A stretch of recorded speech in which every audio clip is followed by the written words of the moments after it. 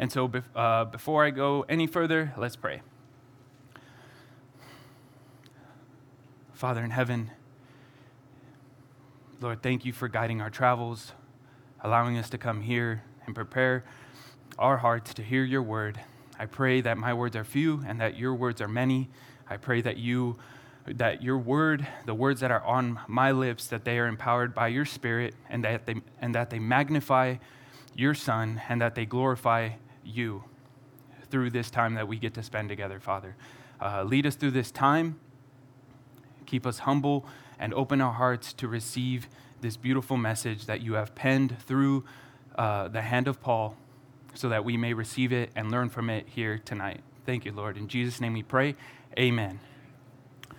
I promise I do pray to have enough strength to be up here without tearing up, but when they put the youth up here to worship or to lead us in worship, it gets hard because I see them as my children, because even though I've only been leading them for about a year, teaching the youth, being in the rotation of pastors along with Pastor Josh and Pastor Doug, leading the youth, I'm in that rotation, and so to see them up here leading the worship, it gets to me. So please, I ask that you have grace for me as I'm still trying to navigate through these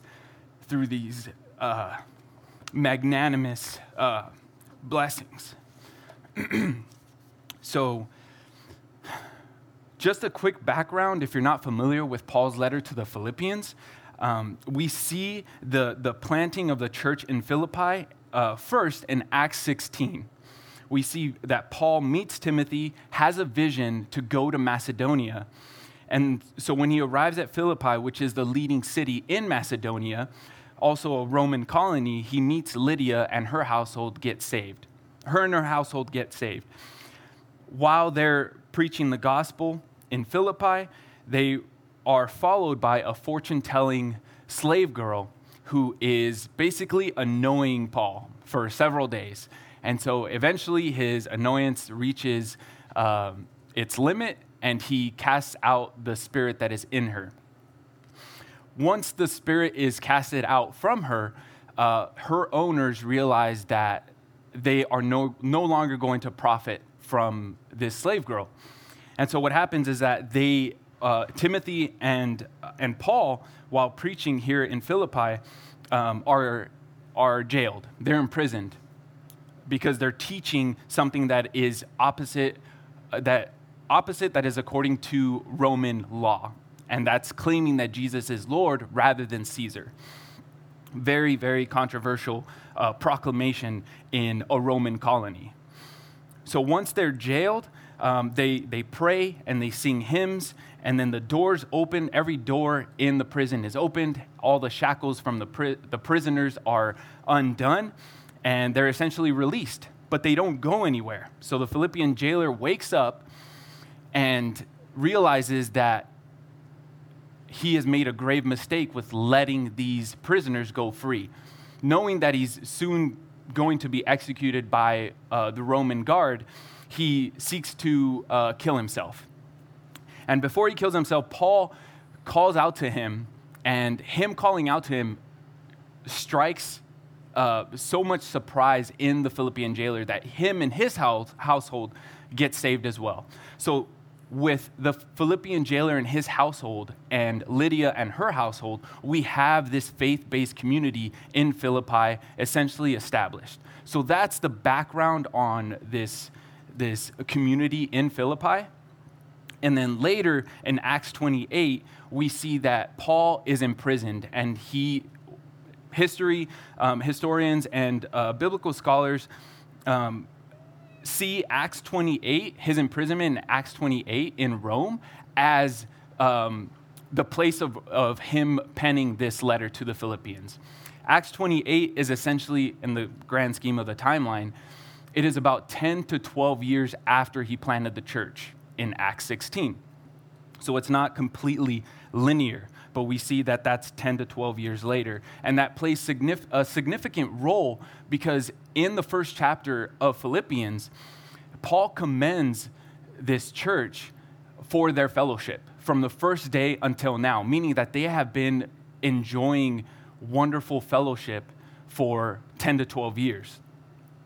So the letter to the Philippians is an occasional letter, meaning that Paul is writing for a specific reason, and that reason is thanksgiving.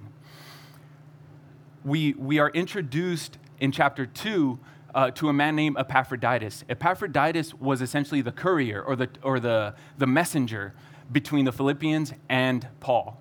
So when Paul was imprisoned, the Philippians were off in Philippi, and they were sending Epaphroditus with resources necessary to keep Paul alive. Roman prisons were not like our prisons today. They weren't provided meals, they weren't provided clothing. Roman prisoners were in prison waiting trial or waiting execution. So they could care less for anyone who was in prison because they were enemies of the state. And so providing resources to the prisoners was their lifeline. We find out later at the end of Philippians that Paul wasn't commending the Philippians for their gift, but he was commending them for what the gift represented, and that was faithfulness. And so another theme of Paul's letter to the Philippians is joy, is rejoicing. So what makes church leadership rejoice more than the offerings? The people's faithfulness. They don't pray for the offering every service to, like Pastor Josh says, to armbar you into giving. They do it because they want to see you faithful. That is their true joy, is to see their children, to see their spiritual children faithful. And so that is essentially the background on Philippians. And so just to kind of catch us up we're going to be in chapter 3. And so just to catch us up, bring us up to speed, I'm going to recap chapters 1 and 2 briefly. So in chapter 1, because Paul is imprisoned, in chapter 1, it is absolutely essential, not only for the Philippians who have impending or current doom in front of them, it is absolutely essential for them to understand that they need to rejoice in their suffering because Christ did. And so in chapter 1, he outlines how that's possible. And that's possible when Christ followers are grateful, when they express gratitude in what they've been given, which is the essence of grace. They pray for the maturity of the people around them and for themselves. They exalt Christ above themselves, whether in life or in death. And we see that in one of the most commonly known phrases in Philippians: to live is Christ, to die is gain. That is exaltation. That is magnifying Christ above all. And then endurance. Paul seeks to remain in his current circumstances because it would lead to further fruitfulness for the Philippians. And then lastly, encouragement. He encourages them to see the coming persecution in the same way that Christ did, and that was in a spirit of humility. And then that brings us into chapter 2, where Paul encourages them to have that attitude of humility, and he presents 3 examples. First example is Christ, Jesus himself, who emptied himself of his divine privileges, even to the point of death. And then he presents 2 of his beloved friends, Timothy and Epaphroditus. And so that leads us to chapter 3, and we're only going to be going through the first 11 verses because they're pretty dense. But before I get into chapter 3, I want to refer back to a specific verse in Jesus' prayer to the Father on the night before he was crucified. I believe that this is going to set the necessary groundwork, foundational groundwork for what we're going to see here in the first 11 verses of chapter 3. And that phrase is in John 17. So John 17 is considered the high priestly prayer, where Christ is essentially interceding for us to the Father. And so the phrase that I want to highlight is John 17, verse 3, where Jesus says, "This is eternal life, that they may know you, the only true God, and Jesus Christ whom you've sent." So Christ himself puts incredible significance to knowledge of the Father and himself, so much so that it leads to eternal life. that upon it is eternal life. So this isn't, it beckons the definition, defining knowledge. This is not a superficial knowledge. This isn't the type of knowledge that a super fan would have for a celebrity, where they just research a bunch of things, a bunch of details of this person's life, and they think that they know them. It's not this super fan knowledge of a celebrity, because it's vastly different than actually being married to one. You know a person much more when you get to experience their everyday life consistently in a more personal, more intimate relationship. So this knowledge is what I call intimate conformity knowledge. Intimate conformity knowledge. The reason for that is because if you look at couples, I don't know if maybe it's just me, maybe I'm just off my rocker, but if you look at couples and you notice that they just recently started dating or recently got married, over time, they almost begin to look like one another. They almost begin to resemble one another, not just in their looks, but also in their mannerisms, in the things that they do, in the things that they say, how they react to situations. That is intimate conformity knowledge. I like how all the elderly married couples are, snickering to themselves. But this is essentially salvation. This intimate conformity knowledge is where our salvation lies. Because becoming like Jesus, we become more like Jesus, not necessarily our significant other, because we're in relationship with him. So this is what Jesus is referring to when he says, this is eternal life, that they may know you. When you are conformed further into the image of Christ, similar to how you are conformed into the image of your spouse, that is intimate conformity knowledge. It is a knowledge that you can't have simply observing somebody. You have to be in it. This is why it's so important to get into God's word. So I want you guys to keep this in mind, because this is the foundational groundwork of our text tonight. So at the end of chapter 2, Paul has just testified to the humility of Christ on the cross and two faithful brothers, Timothy and Epaphroditus. Now, Paul draws attention to his own life in chapter 3 and provides a stark contrast between his previous persecution of the church to his present pursuit of knowing Christ. And if you have an outline with you, I'm just going to walk briefly through that outline. So, our present pursuit of knowing Christ. I only have 3 points. The first one is rejoice and warn. In our present pursuit of knowing Christ, we rejoice in the Lord, and we warn against false teaching and false teachers. The second point is characteristics.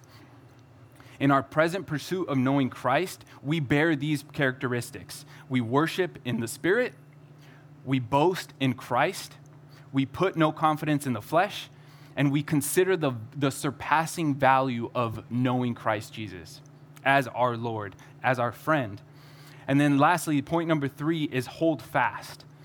Hold fast to a Christ-centered salvation. So in our present pursuit of knowing Christ, this is what we hold fast to, because this is where our salvation lies. And those 3 will be described in basically the 3 words that encompass the entire Christian life. And that is justification, sanctification, and glorification. Those are really big theological words, but I'm going to unpack those once we get there. So now we get to the text, finally. So starting at verse 1, finally, my brethren, rejoice in the Lord. To write the same things again is no trouble to me, and it is a safeguard for you. So here, if you read Paul's letter to the Philippians, you automatically distinguish that he's being very repetitive with his language here. in commanding them to rejoice. With his repeated commands to rejoice, he emphatically demonstrates both pastoral love and friendship, fellowship type of love. The reason he does this is because each believer has the prerogative, has the command to share in the joys and the sorrows with one another, with each other. Why? Why do we need to do this? Because rejoicing in the Lord, Paul's command to rejoice in the Lord, does not happen in a vacuum. It does not happen linearly, with one specific person. It happens in a community. Rejoicing in the Lord is a corporate experience. It is a community celebration. This proclamation, this command comes at the heels of him sending Epaphroditus at the end of chapter 2, where he says in verse 28, "Therefore I have sent him all the more eagerly, so that when you see him again, you may rejoice." And then in verse 29, he says it again, receive him then in the Lord with all joy, and hold men like him in high regard." He is exhibiting that rejoicing in the Lord is action. It is community work. He also says that to repeat himself again, to be repetitive, is no trouble to him. It's no hindrance. He rejoices in doing so. Why? Because the true gospel, the true Christ-glorifying gospel, it gives us joy when we revisit it. I've only been saved about 7 years by God's grace, but I will be bold enough to say that I think Christians need to hear the gospel more often than strangers do. Because if you reflect on our study through the Old Testament, what was Israel's most problematic sin? Is that they forgot the Lord their God. They forgot to honor them. They forgot that he was the deliverer, that he delivered them out of Egypt. That phrase, delivered out of Egypt, that the Lord delivered them out of Egypt, is repeated constantly throughout the Old Testament and is even reiterated in the New Testament to the Jewish believers. So I think the worst thing that could happen to a Christian besides suffering is losing, actually including suffering, is losing the sweetness of the gospel. Because if you lose the sweetness of the gospel, when you suffer, you see it as the world sees suffering, as a dead end, as God pointing his finger at you and keeping his finger on your forehead. You see it as death.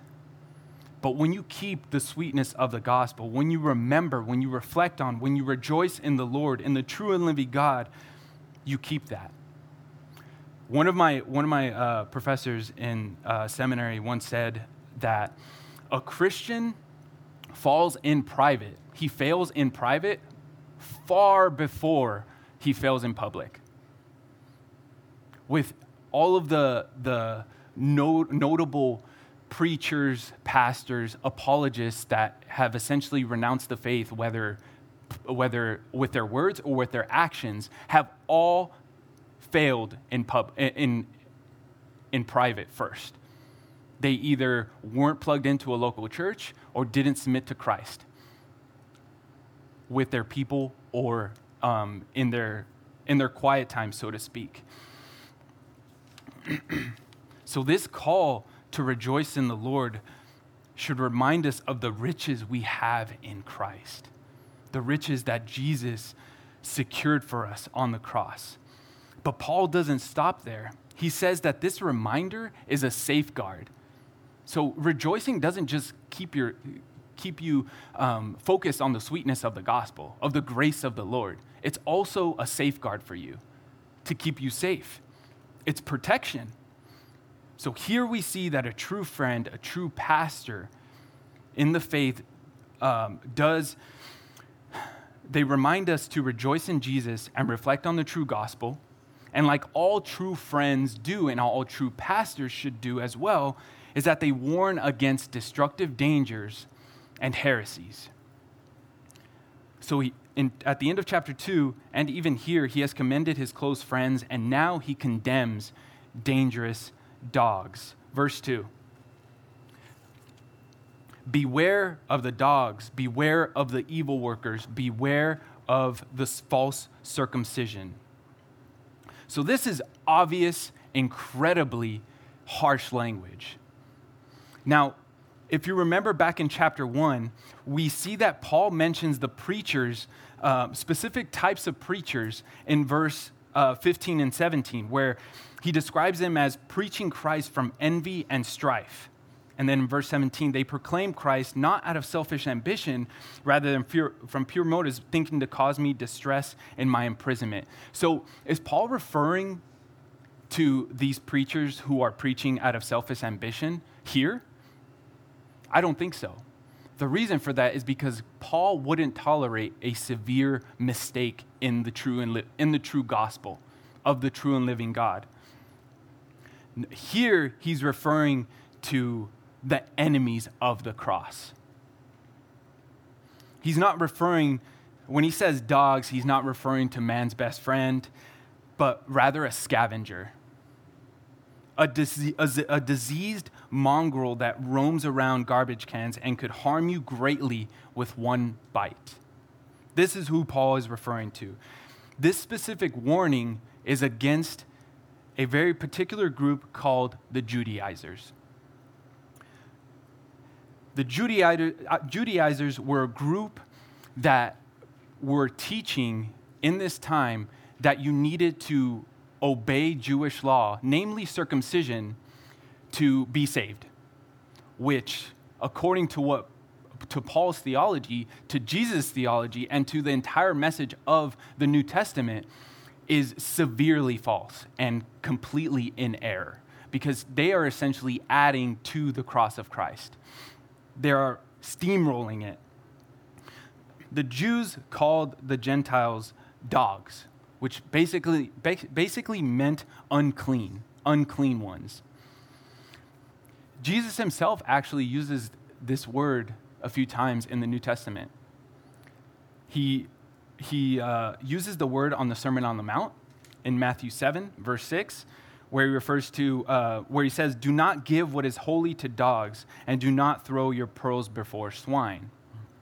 This is obviously a figure of speech, but he says it again in Mark. We see it again in Mark 7, verse 27 through 29, where he refers to a woman as a dog. But the word here is not, so he's not using a figure of speech. The word he uses is a distinguishing factor of the same word. So this word actually means small dog. The small dog was tolerated in the house at this time. So let me just read this passage real quick. In verse 26 in Mark 7, he says, "Now the woman was a Gentile of the Syro-Phoenician race, and she kept asking Jesus to cast the demon out of her daughter. And he was saying to her, 'Let the children be satisfied first, for it is not good to take the children's bread and throw it to the dogs,'" referring to her. But she answered and said to him, "Yes, Lord, but even the dogs under the table feed on the children's crumbs." And so Jesus responds with, "Because of this answer, go. The demon has gone out of your daughter." So Jesus wasn't referring to her as a dog to kick her while she's down. He's referring, the key point of understanding what's going on here is understanding the nature of the woman's response. In her response, she's acknowledging, in obedience to the will of God, she understands the prerogative, the priority of Israel, because the covenants, the blessings, the patriarchs, Abraham, Isaac, Jacob, David, all of those were given to Israel. Even the Jewish Messiah was of the Jewish heritage. And so right here we see that she understands that that she's in obedience to the will of God. And so Jesus responds, go, and heals her daughter. So here we see a reversal, a complete reversal. He takes the Judaizers' greatest source of pride and interprets it as the surest signs that they have no share among God's people if they do this. These Jews were enemies because they were distorting true purity. The Judaizers saw purity as they regarded purity as law-abiding Jewish heritage. But believers in Christ, whether you're a Jew or a Gentile, purity is defined by being in Christ, being covered in the blood of the Jewish Messiah. So by despising the purity that comes from being in Christ, they put themselves in the place of the unclean ones, of the dogs. So to recap point number 1, in our present pursuit of knowing Christ, we are to remind each other to rejoice in the Lord and to warn against destructive dangers and distortions of the gospel. So us as Christians, we save our harshest language for the people who thwart and distort the true gospel of God. Why? Because it distorts the person, the finished work, the glorification of our Lord. So we do not mince words with people who do that. Obviously, we do it out of love, but here we see that it's absolutely necessary because they are absolutely scrapping and damaging the true gospel. So that leads us to point number 2, the characteristics. So here we see the necessary aspect of reminders, the need for warnings. But warnings are always given with a point of clarification. If you look at every coffee cup, you'll see the warning, caution, and it just doesn't say caution. It says caution, hot. Every sign, like I deliver for Amazon when I'm not serving the church, and so when I see a sign that says beware, I'm taking it back to the station. I'm taking the package back to the station because I have no idea what's around. I don't know if it's an electrical fence. I don't know if it's a dog, but most signs always have a point of clarification. It always says, beware, dog is loose. Beware, dog is in the yard. Beware, don't knock or ring the doorbell because our dogs inside will go crazy. Those are points of clarification. And so Paul here also gives a point of clarification because he doesn't want to give a beware sign and leave his children at paranoid, because now they're going to be paranoid about everything. But he gives a point of clarification in verse 3. For we are the true circumcision who worship in the Spirit of God and glory in Christ Jesus and put no confidence in the flesh. So we stand as the true circumcision, as believers in Christ and his finished work. We stand safely and securely and confidently before God because of the work of another. Paul defines the true circumcision in Romans 2, verse 28 through 29, where he says, for no one is a Jew who is merely one outwardly, nor is circumcision outward and physical, but a Jew is one inwardly, and circumcision is a matter of the heart, by the Spirit, not by the letter. His praise is not from man, but from God. So here, Paul delineates that the truly circumcised are those who have had their heart circumcised by the Spirit. That is the true circumcision. Those who have been set apart as the true people of God, not because those who have been set apart as a true people of God, not because we have had some flesh cut off in circumcision, but because Christ himself was cut off for us. Paul, in Colossians 2:11, he calls the cross the circumcision of Christ. We are introduced to the covenant of circumcision in Genesis 17 when the promise is given to Abraham to circumcise every subsequent male on the 8th day. And we see that as a picture, as a dual picture of a blessing and a curse. If you remember back in Genesis, in the first few chapters, we see that the initial mandate is to be fruitful and multiply. How are you fruitful and multiply? Through the reproductive organ. So Abraham is presented, in Genesis chapter 17, he's presented almost as a second Adam. This is the first picture of a second Adam, where now the covenant, it's not the covenant of Adam before the fall, it's a covenant after the fall with Abraham. And the blessing is that he was going to be a father of many nations. How do you become the father of many nations? Through the reproductive organ. But it also comes with a warning. Circumcision involves the cutting off of flesh. So in the same way, hey, this is a promise that you will be a father of many nations. You will reproduce many offspring through the reproductive organ. But if you don't obey, you will be cut off from the land. So this is what circumcision pointed to. It was a dual purpose covenant to remind the people of Israel that, hey, you need to obey or else. And obviously, if you've been a believer for a while, we know that obedience is incredibly helpful. Faithfulness, fruitfulness. So that's the nature of circumcision. So in Colossians 2:11 through 14, Christ is described as being cut off to accomplish and provide the true circumcision, to institute the true people of God. And obviously the Jews can be included in that too if they trust in Christ, because he is the crux of the entire faith-based system. So as this true circumcision, our worship is no longer founded in our outward obedience to the Mosaic law. It is done in the Spirit of God.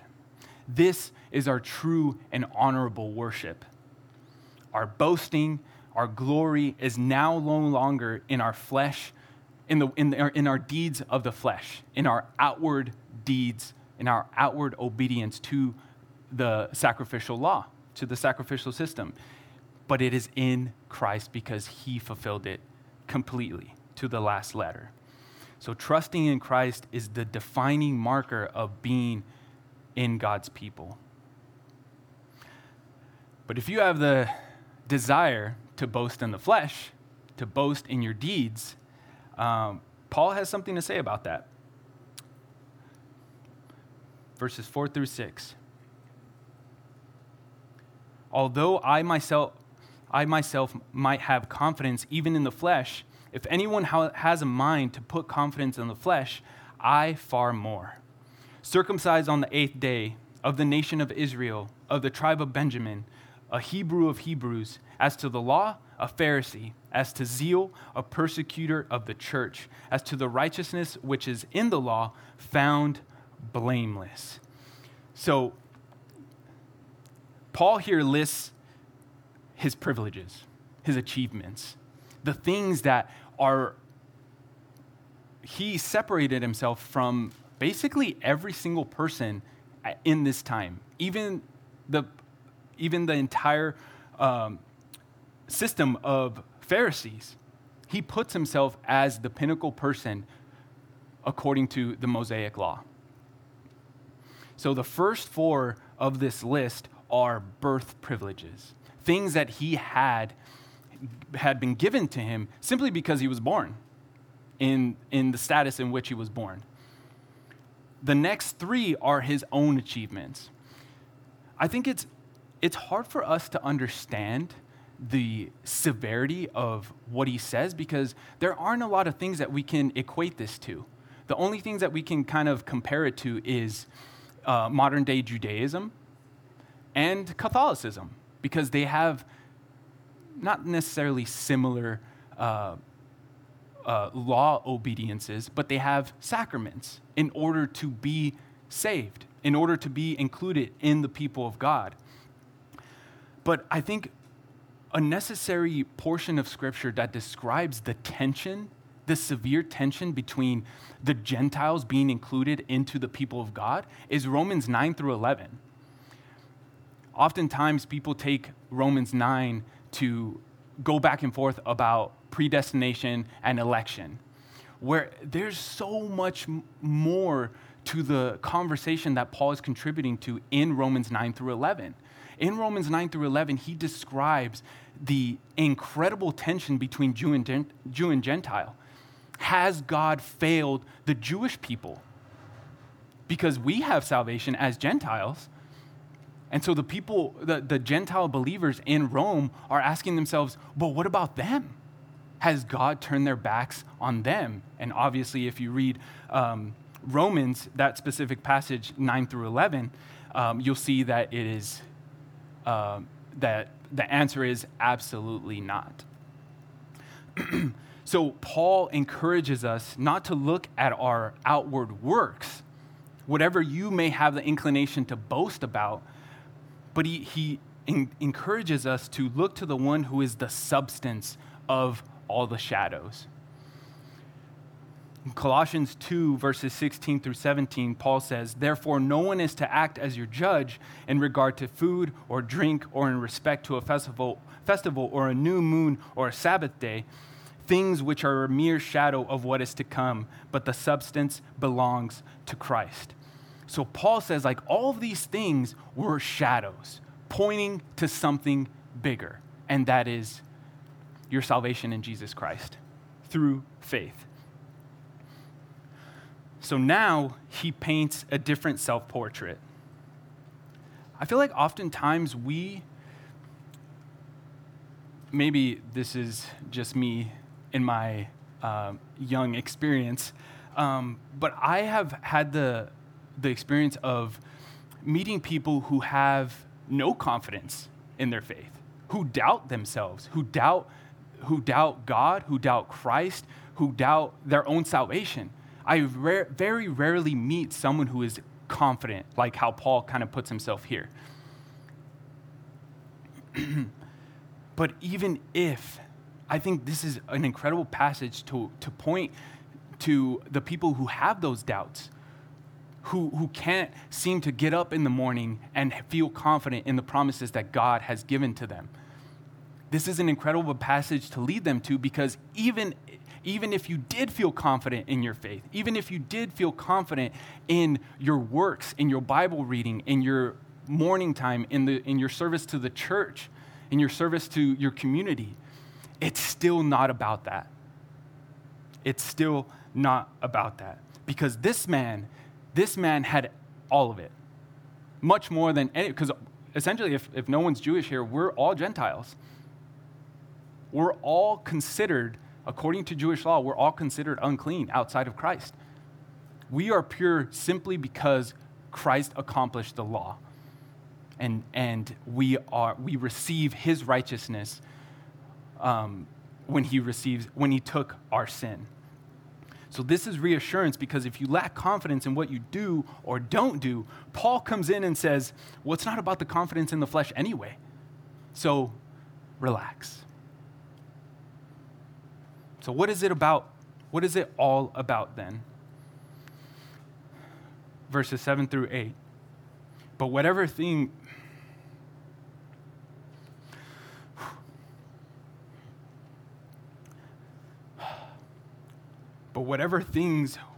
were gained to me, those things I've counted as lost for the sake of Christ.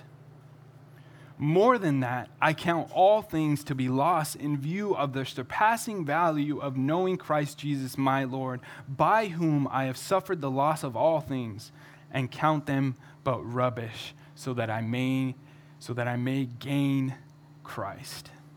This is what it's all about right here. This, believer, this is your glory. This is your knowledge. He didn't just lose everything that he just listed. He counted them as lost. Here he uses business terms where he added up all his assets, as we just saw, and came to a final conclusion. It's loss. It is one huge loss.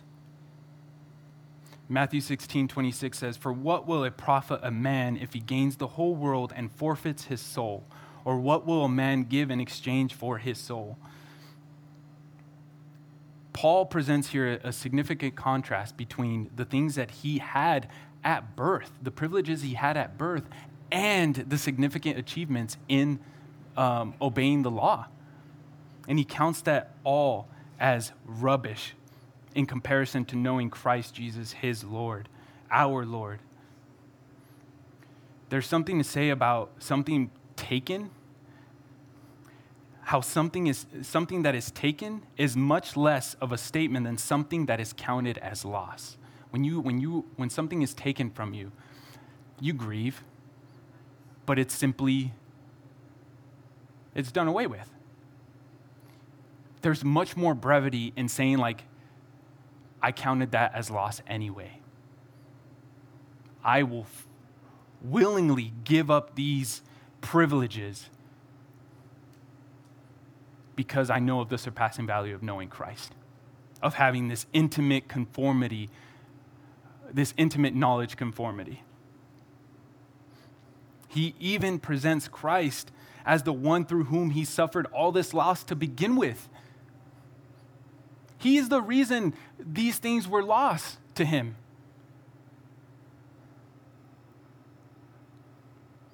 Paul describes the loss of these things as rubbish. I count all these privileges, all these achievements as rubbish. That word in the Greek is skubalon, which is directly translated as feces. But a more concise, a more accurate description of that word is essentially gutter garbage. Not just feces, but everything that goes into the gutter. So feces and everything else. I'll let your imagination run wild with that. So it's much more. So Paul is making this stark contrast between his privileges, his worldly privileges as a citizen of Rome, of the tribe of Benjamin, as gutter garbage. But I want you guys to see what he's comparing that to, because that is the reason why we're here. And that is the surpassing value of knowing Christ. To recap point number 2, in our present pursuit of knowing Christ, these are the characteristics that we bear as followers of Jesus.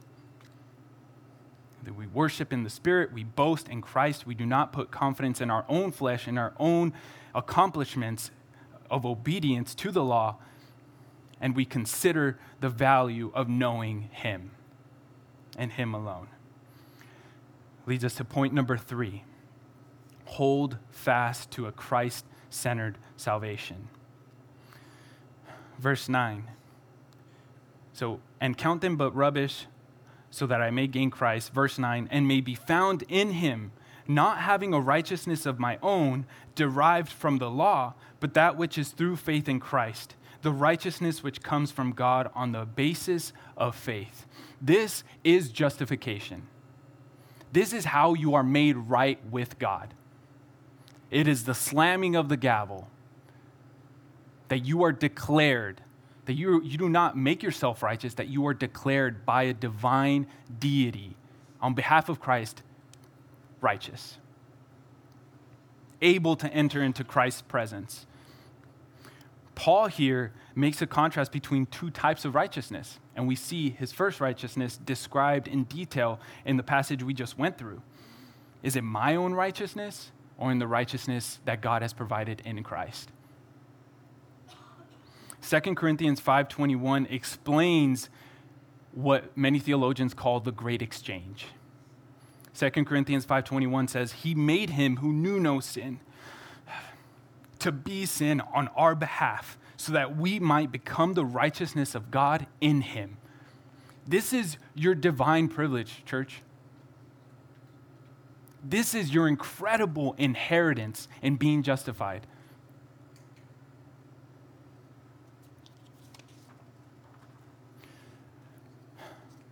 A way to kind of remember what justification means because I know that's kind of a big theological word, is the phrase, just as I've never sinned and just as I've always obeyed. Just as I've never sinned because Jesus didn't, and just as if I've always obeyed because Jesus did. That is justification. That word, like to be justified, is dikaiosune, and it means being declared innocent. This is in opposition to the Latin word used in the Latin Vulgate, where Roman Catholics derive their theology on justification, and that word is iustificari, which means being made righteous. Do you see the problem there? That is, with the changing of one word changes an entire theology, changes an entire religious system. There is a vast chasm between being made righteous and being declared righteous, and that is on behalf of Christ. Justification is full because God gives believers Christ's righteousness, and it is final because it depends solely on God's gift in his Son, of his Son. So I would implore you, church, let your justification be the engine of your wholehearted obedience, knowing that and reflecting on the incredible riches that were bestowed upon you on behalf of another. And that is the way that you do that is through faith. We see a very clear definition in Hebrews 11 and the first verse, where we get a definition of faith, where it says, now faith is the assurance of things hoped for, the conviction of things not yet seen. Meaning I'm not tossing a coin in a fountain. There is an assurance. It is a conviction. It is something that is secure. That is faith. It's not wishing upon a star, pie in the sky God, hoping that he saves me. It is an assurance. Another easy way, a more descriptive way to describe faith is with three things: head, heart, hands. Head, heart, hands. So with your mind, you ascend and you agree with the mind of God. You trust him. You have faith that he is correct. With his definition of righteousness, with his definition of holy, you ascend your mind to his. Head.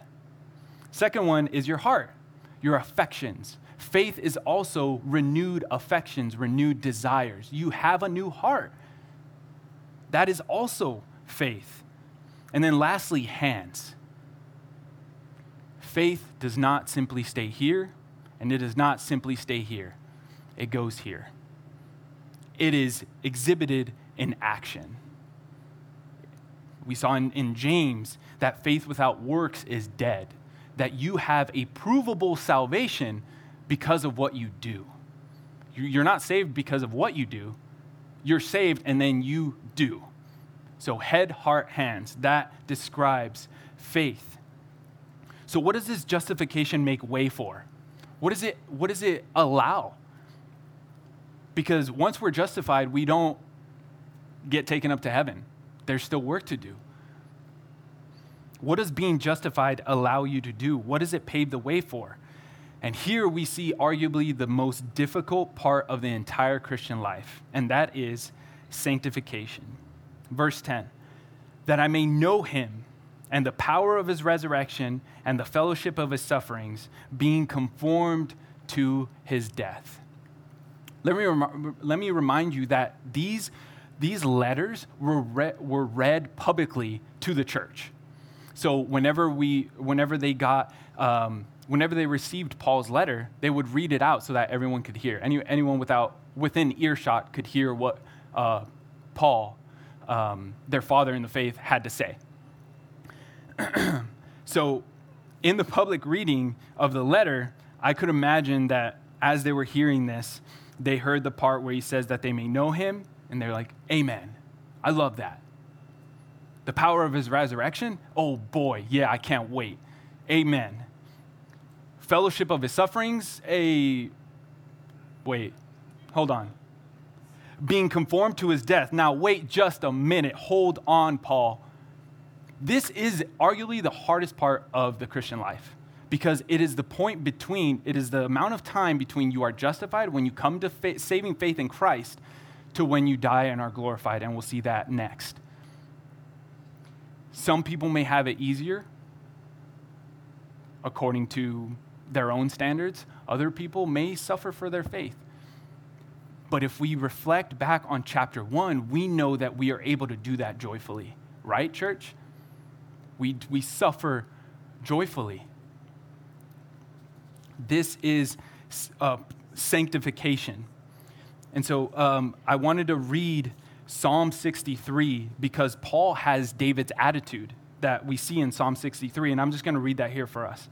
Psalm 63 says, "O God, you are my God. I shall seek you earnestly. My soul thirsts for you, my flesh yearns for you in a dry and weary land where there is no water. Thus I have seen you in the sanctuary, to see your power and your glory, because your loving kindness is better than life. My lips will praise you, so I will bless you as long as I live. I will lift up my hands in your name. My soul is satisfied as with marrow and fatness, and my mouth offers praises with joyful lips. When I remember you on my bed, I meditate on you in the night watches, for you have been my help. And in the shadow of your wings, I sing for joy. My soul clings to you. Your right hand upholds me. But those who seek my life to destroy it will go into the depths of the earth. They will be delivered over to the power of the sword. They will be a prey for foxes, but the king will rejoice in God. Everyone who swears by him will glory, for the mouths of those who speak lies will be stopped." Paul is drawing on the theology of David. We see David is experiencing incredible, grueling circumstances being an Israelite king on the run. But he's able to rejoice because he remembers in what God has provided, in his promises. And I believe that in our process of sanctification, that's made possible when we keep that in mind. So now that we have justification and sanctification, that leads to our glorification. Verse 11, "In order that I may attain to the resurrection from the dead." 2 Corinthians 4:6 says, "For God who said, light shall shine out of darkness, is the one who has shone in our hearts to give the light of the knowledge of the glory of God in the face of Christ." We are not left here. We understand the beauty of justification. Amen. Amen, 100% to that. We understand becoming intimately known by Jesus in our sanctification. Why? Because we are being conformed into his death. If you keep it there, you are the most to be pitied. And Paul writes in 1 Corinthians chapter 15 that if the resurrection never happened, we as Christians are the most to be pitied because our faith is meaningless. Jesus' life, death, ministry, his being sent by God the Father was affirmed, closed when he resurrected. If we don't have that, we don't have a Christian faith. That is the crux of our entire faith-based system, of our communities. So Paul ties it into a beautiful bow here. "In order that I may attain to the resurrection from the dead." That is our hope, church. We are not left to our own devices. We are not left to suffer on our own, because there is a glory awaiting us. But it is only if we are in Christ. The New Testament has language about salvation in different tenses. I think it's on your outline. Hopefully it's on your outline. But regarding salvation, it has different tenses. it says, it uses words like in the past tense that you were saved. It also uses a present tense, meaning that you are being saved. And then lastly, it has a future tense, that you will be saved. Those three describe justification, sanctification, and glorification. Let's see if I can remember this. I didn't write it down. These three are described in 3 P's. In your justification, you are freed from the penalty of sin. You will not suffer the penalty of sin because that was done on the cross. So that is your justification.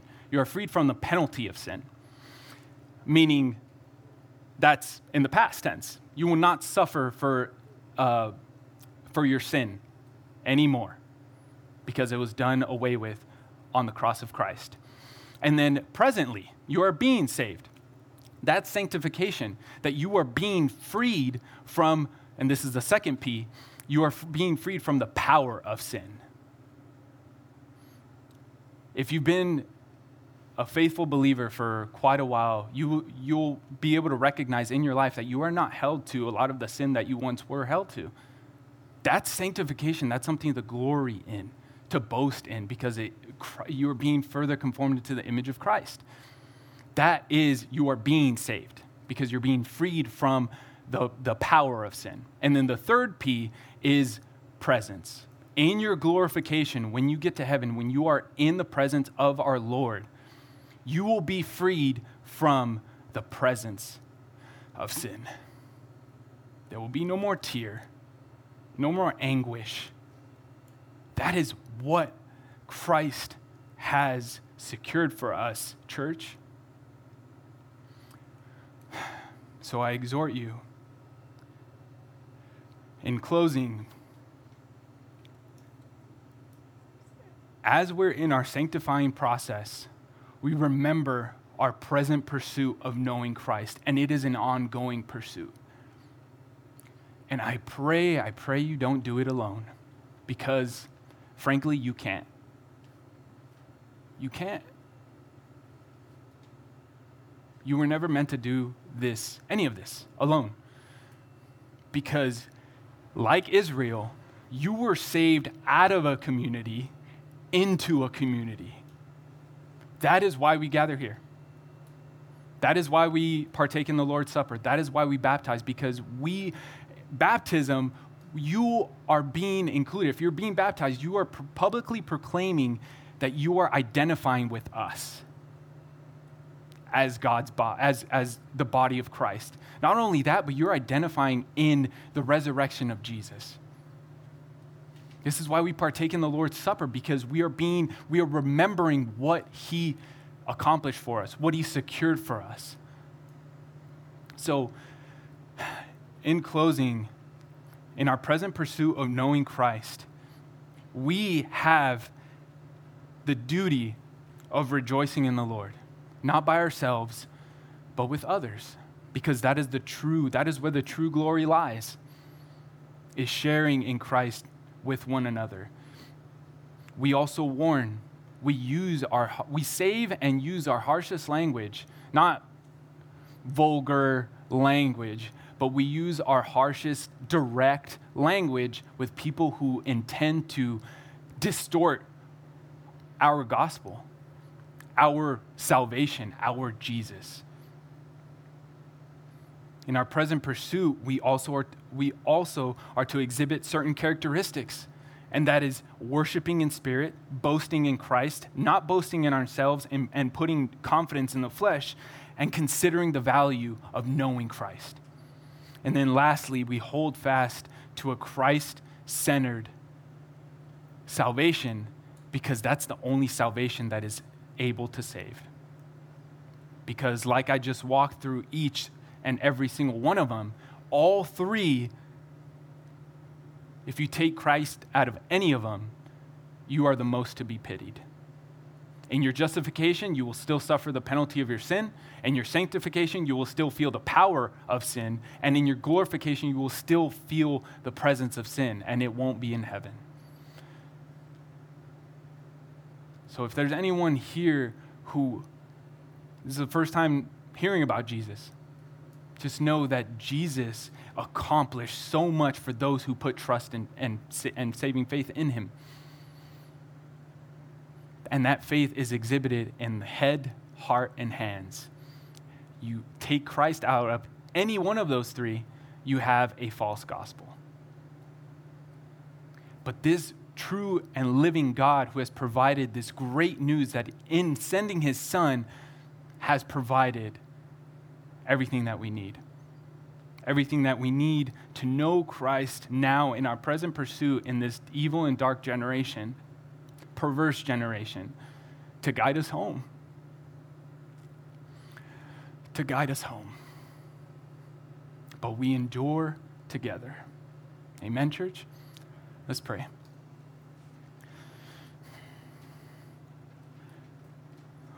Oh, gracious Father in heaven, Lord, you have abundantly blessed your people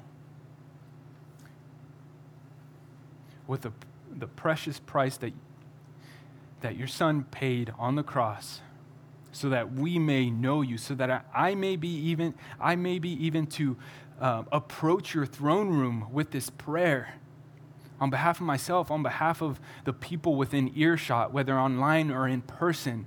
You have preserved us, the faith in us, Lord. And I just pray that you continue to move in us so that these precious truths are instilled in our minds, nestle into our hearts, and are exemplified in our actions, in loving one another, in pursuing reconciliation with one another, because you pursued reconciliation with us, a sinful, stiff-necked people. Lord, I thank you.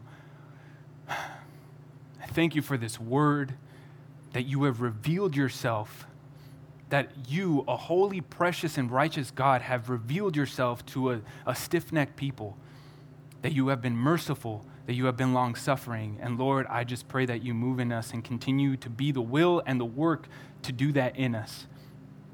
Thank you for your Spirit who has secured all these things.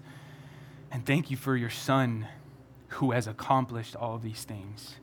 And it is in his very name, in our precious Lord Jesus, and by the power of the Holy Spirit that I ask these things. Amen.